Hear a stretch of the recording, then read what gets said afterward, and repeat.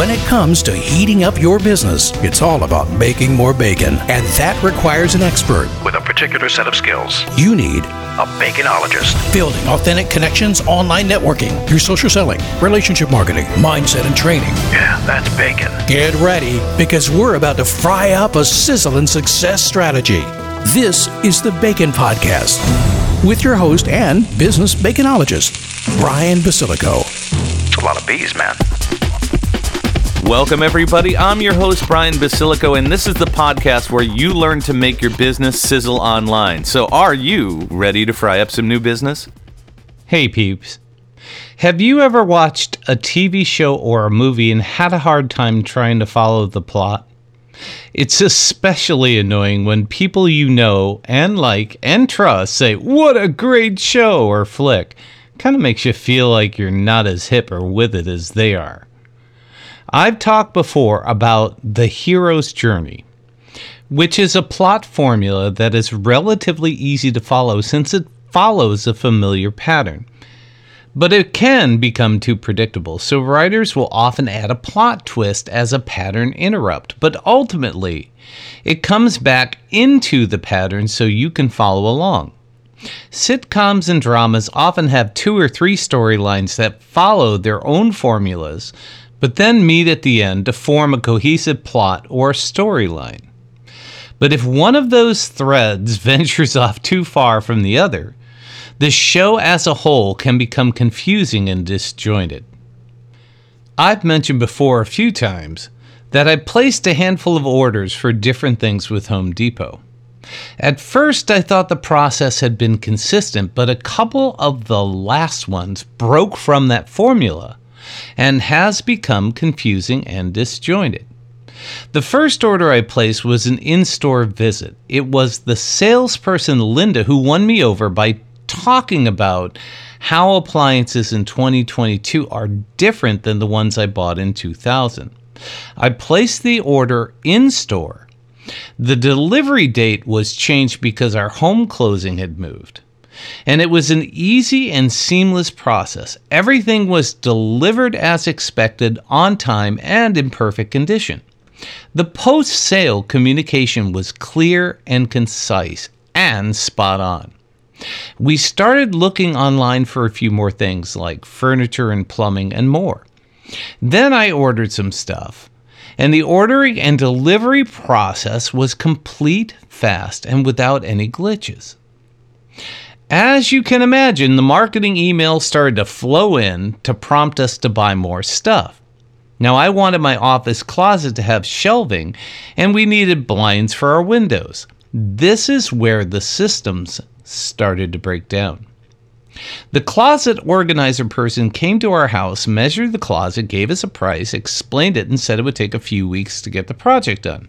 I said, okay, paid for it with a credit card. It seemed fairly straightforward, so I booked another person to come and measure our windows for blinds. In the meantime, I wanted a grill, so I hopped into my car and went to the store to compare a few models. When I got there, no one was around to ask questions to. I went to the service desk, they called somebody, and 10 minutes later, a couple of young guys showed up who clearly knew little to nothing about the product or the processes. I asked, what's the difference between these 2 models? The response was, well, that one's more expensive and probably built better. I asked, how hard was it to assemble and what was the delivery process like? They said, I like to assemble stuff, so I'd do that, but nothing about the delivery. Then I asked, do you have one of those more expensive ones in stock? Seeing multiple boxes sitting up on a shelf. After a few minutes, he said, we have none here, but the store 10 miles away has 4. So I said, I'll just order one. They can ship it. And he said, yeah, sure. Needless to say, I was expecting the process to be similar to the appliance order, but it was not. I went home and ordered the grill. The checkout said it would be delivered on October 8th, a full 2 weeks after I ordered it. I was trying to figure out why would it take so long since they had 4 in stock. Maybe I had to wait in line for other orders. Then, the closet guy called me and said they were sending another guy out to measure the closet. I went online looking for my order, and there was nothing in their system. So the new guy came and measured and said they would call me with more details. That call never came. Then the window covering measurement was scheduled for another group. So another person came a few days later and measured, and then I got a call from the salesperson. But still, nothing was online in my account. I did get an online communication that my grill was on its way and would be delivered 2 days early. That order was on their online system, but the tracking information was cryptic and ever-changing. The delivery day came and went.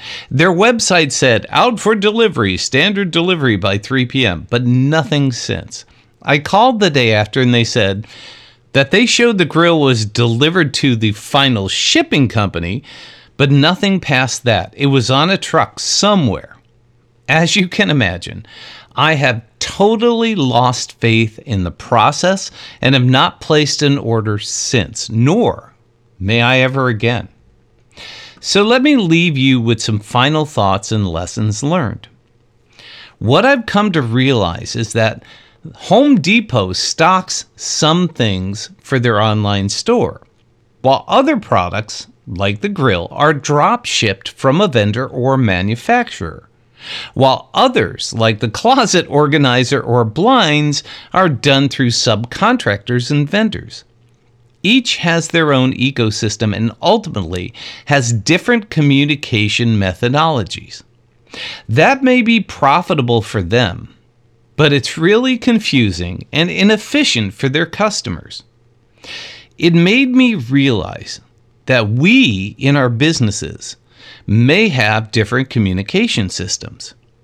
In order to build confidence and consistency, every method of communication should be universal. In other words, if you're like my business, clients communicate the way they like to be communicated to.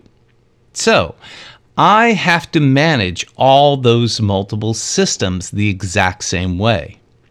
Some like to email, while others will text, and others will use Facebook and LinkedIn Messenger. Now, some of you in your businesses have different people monitoring each of those different platforms. While it may be more profitable to do that, it can be confusing and inefficient for your customers. So keep in mind, the way you communicate with customers and the way they communicate with you is part of your overall brand.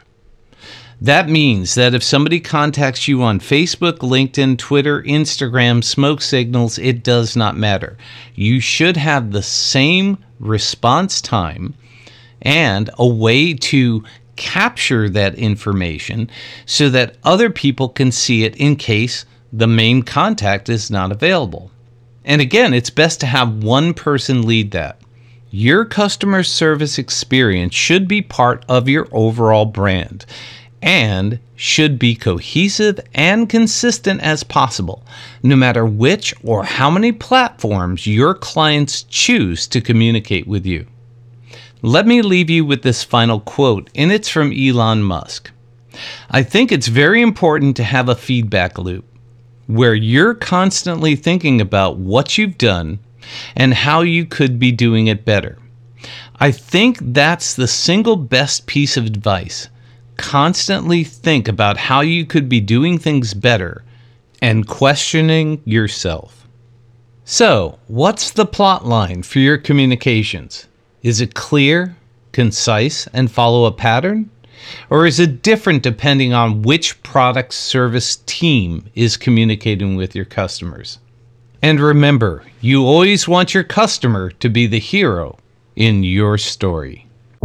Thank you for letting us sprinkle some bacon bits into your brains. Want some more? Learn more about this podcast and our guest experts at baconpodcast.com. Have questions?